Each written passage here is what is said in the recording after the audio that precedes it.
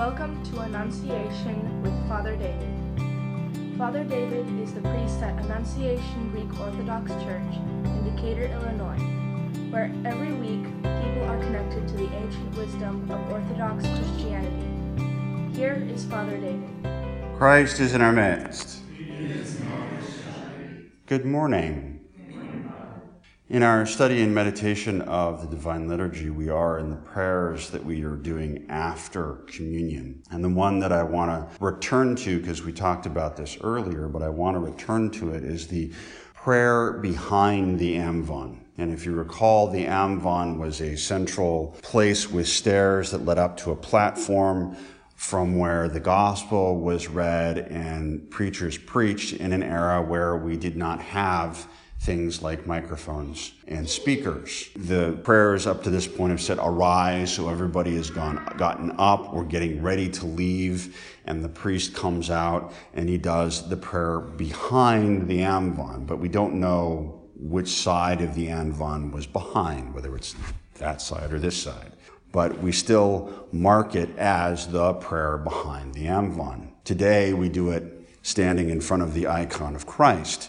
And the part of this prayer that I want to focus on today is a quotation from the book of James, or Jacobus, the brother of our Lord. For every good and perfect gift is from above, coming down from you, the Father of lights. And I want to read the context from which that quote comes from, because it's important for understanding what is happening at this point in the liturgy. Blessed is the man who endures temptation, for when he has been approved, he will receive the crown of life, which the Lord has promised to those who love him. Let no one say when he is tempted, I am tempted by God. For God cannot be tempted by evil, nor does he himself tempt anyone. But each one is tempted when he is drawn away by his own desires and enticed. Then, when desire has been conceived, it gives birth to sin, and sin, when it is full grown, brings forth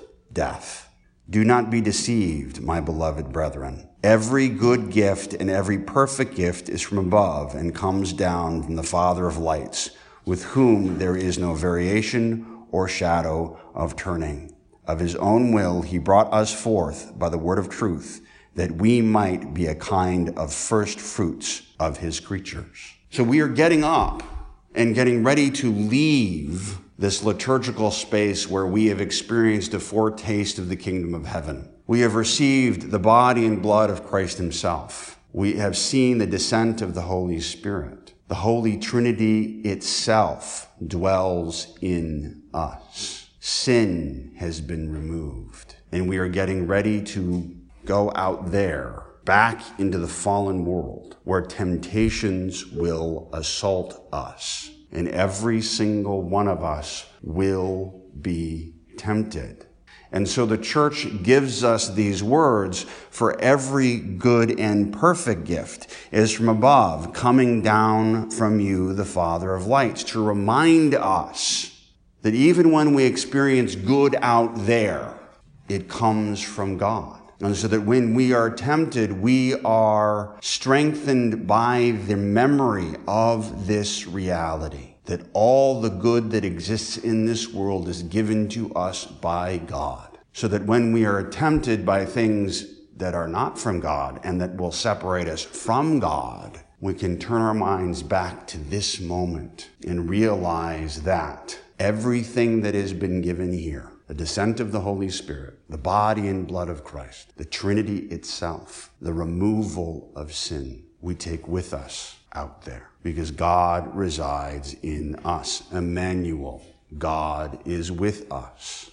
And this is important because out there are a bunch of people like Zacchaeus, short of stature in a figurative sense, in the sense that they are great sinners. And yet, because we are made according to the image and likeness of God, we are created to become more and more like God through our cooperation with his salvific plan.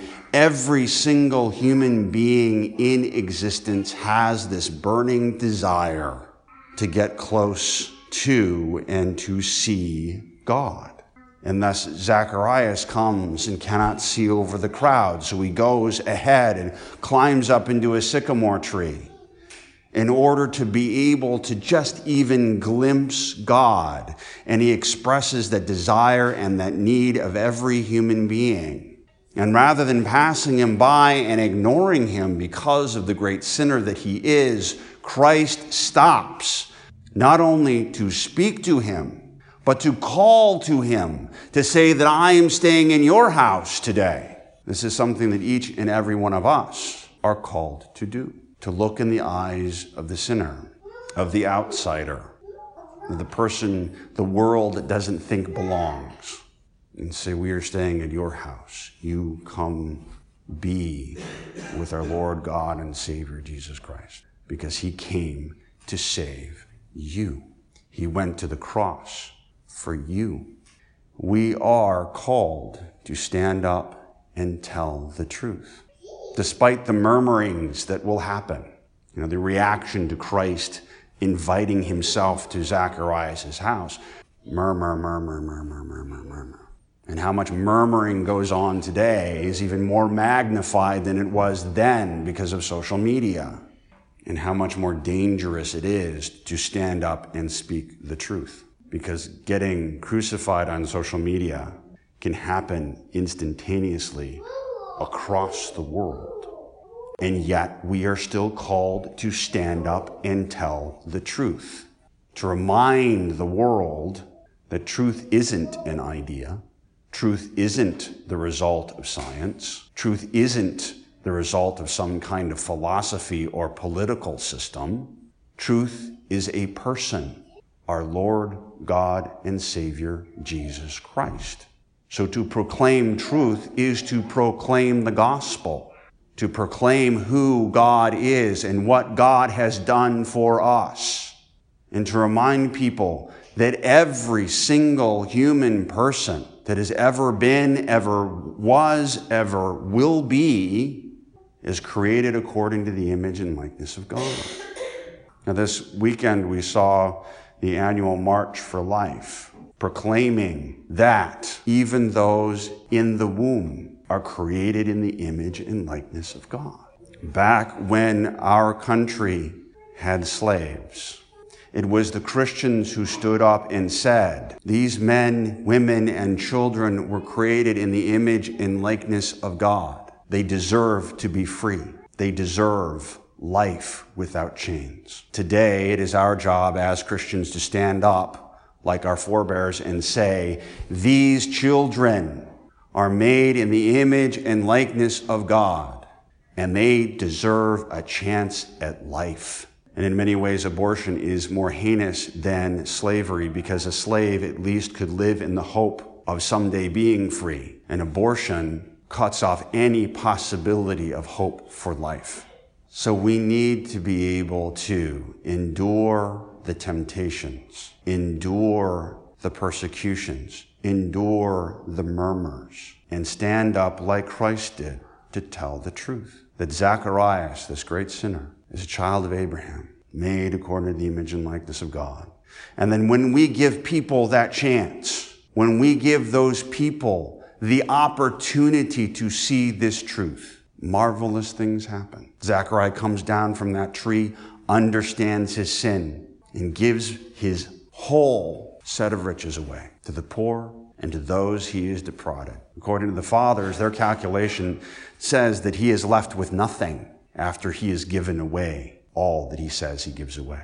And he does so knowing that Christ himself has entered into his house and sanctified it and blessed it, and that is more important than all of the riches in the world. And we need to give everyone that chance. From the person who is in the ICU at the end of their lives to the tiny couple of cells in a woman's womb at the beginning of life. And we have to stand up to tell the truth about all of them, because every good and perfect gift comes from above, from the Father of lights. Every good thing that is in this world has been given to us by God, not by the world. So let us take courage from these words and from the reality of what we have experienced here today, to be able to stand and tell the truth in the face of a world that is so frightened by it. In the name of the Father, and the Son, and the Holy Spirit, now and ever, and to the ages of ages.